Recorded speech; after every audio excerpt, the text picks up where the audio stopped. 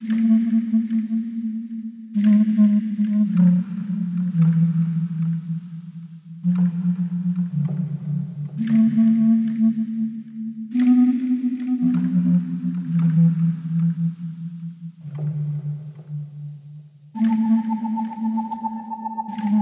to America's Podcast, The Shameful Dead, your weekly recap and review podcast for AMC's Dak Prescott of a TV show about zombies, but really about people. My name is Doug, and I'm rolling solo today. No Jermaine, no Johnny T. It's a solo trollo here, and honestly, you know, the whole staff forgot that these Season 10 was still going and coming back. Took us by surprise last week with the last episode, and after watching this one, I just didn't have the heart to drag my cohorts into this. So hopefully we'll be back next week with a full cast, and hopefully we'll have something to talk about. So this episode is, I forgot the number, but it's called Find Me, as in find me a different show to talk about by myself. But anyway, it's we're in Season 10, still in Season 10. And this one is not a slow burn, not necessarily, a filler. I guess it is a filler episode. It's just a little thing about Daryl and Carol, little lover spat between them, and we get to find out more about what the fuck Daryl was doing during that time jump. So basically, as we all remember, Rick Grimes blew himself up in a bridge explosion to save his friends. Washed up on shore, and he got miracled away by a helicopter, and we don't know what happened to him, and presumably, you know, they're still going to make the movies about Rick Grimes. But I guess in the meantime, there was that year jump of, 5, 7, 10, who cares? Big time jump, and we're learning about what Daryl did in that time.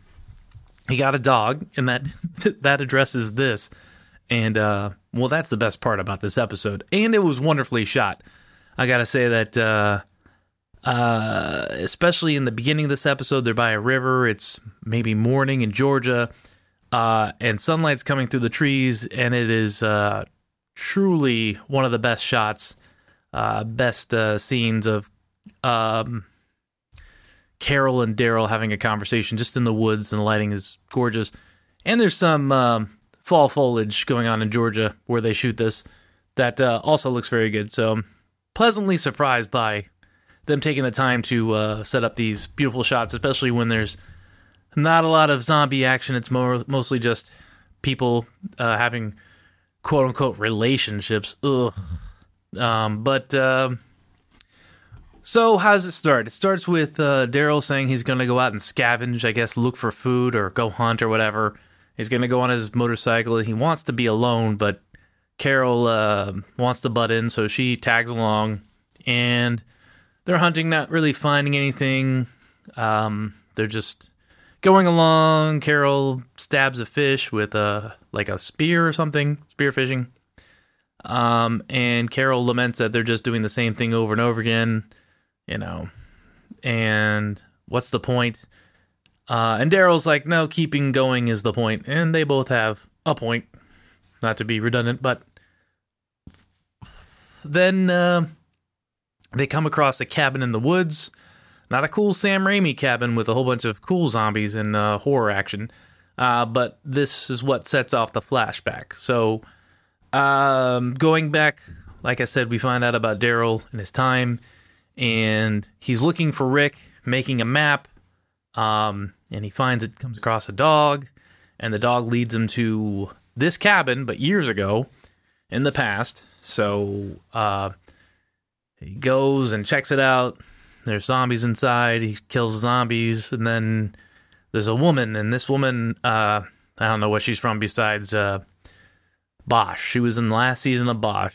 But she's also living in the woods on her own because she's full of pain and she's lost people. In this case, it's her son, but not really her son, her sister's kid, or maybe just not really her sister, but just a friend she had. But anyway, she had a group, and basically she's just a surrogate for Daryl, in which Daryl is an adopted kid, but his family, Rick and the gang have all known and love. He's grown to think of them as family. And he even refers to Rick as his brother that he's looking for, that he lost. And this woman that he meets also has lost a lot of people, and she's just living in the woods. And they connect over that shared background, and they, I guess, form a relationship. I don't know for how long, because it's just told in these various flashbacks. But eventually, shit goes south because Rick wants to keep looking for... Or not Rick. Daryl wants to keep looking for Rick, and the new woman in his life, I guess, doesn't want that or wants him to move on. I don't know. I really was... I was looking at my phone, guys. Sorry. I wish I would have paid more attention to this. Not really, but it was some boring stuff. But, it's just these characters, I guess, struggling with the same shit they've been struggling with forever. Same old conversations. And I guess we're trying to drill down on Daryl, but Daryl really doesn't have much going on. I mean, he is very loyal. He is like a dog, a good dog, but a dog nonetheless. And he's very loyal to his friends, regardless of what he actually wants. And he doesn't seem to want a whole lot besides to, I don't know, take care of his friends, serve his friends. I don't know what's going on with Daryl, but we get a little bit of Daryl and Carol flirting in the... present day between these flashbacks. But then it comes out that they're both holding grudges, and Daryl is still upset with Carol for being the person she is and putting other people at risk. He blames her specifically for Connie disappearing. They don't know where Connie is. They're looking for her, but Daryl puts that on Carol, saying it's part of her character flaw because she just does what she wants and she doesn't really care about the collateral damage. And Carol throws back that Daryl should have just left her the fuck alone when she just wanted to be off by herself. And basically they have a little lovers quarrel. And they're like, well, I guess this is not going to work out between us to be friends. But I mean, they're going to be friends. So, I mean, that's what this episode is. There were walkers or zombies in it at some point, but it really wasn't, anything. This is just straight up soap opera stuff. And I guess that's fine, but, the Carol and Daryl thing, besides almost rhyming, I guess it's a soft rhyme. I don't know it's not a perfect rhyme. Their romantic relationship and this will they, won't they? It's not like Sam and Diane on Cheers, where you're just like, oh God, it's going to happen. They're going to get together eventually.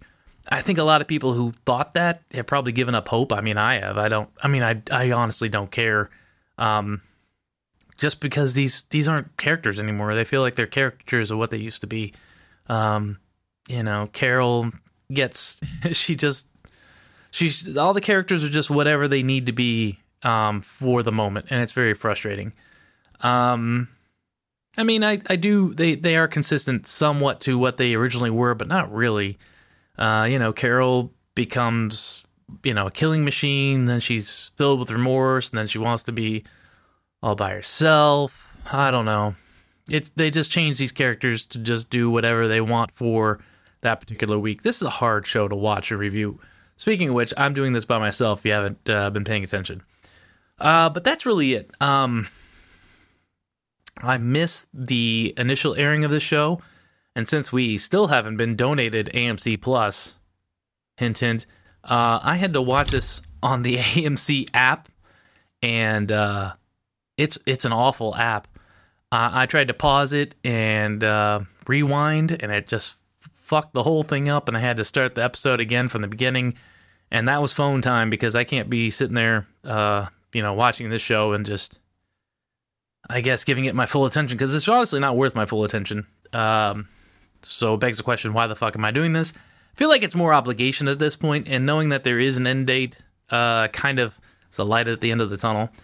And, I still, it still kind of holds out. It's some nostalgia, I guess. It's like going to, Disney World when you have when you're an adult and you have kids now.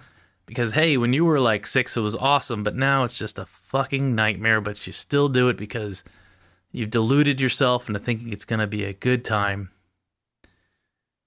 So yeah, that's what's going on. But I hope the bad guys, I'm not excited about the new bad guys, whatever this militant group is, the Reapers, but hopefully they make an appearance next week, because this was a fluff episode. I don't know what to say about it. Not exciting. Okay, I'm gonna cut it off here. Sorry for a quick one, but at least you got one. That's where we are right now. I'll drag Jermaine at the very least back in to cover next week's episode. Until then, guys, see you next Tuesday. Bye.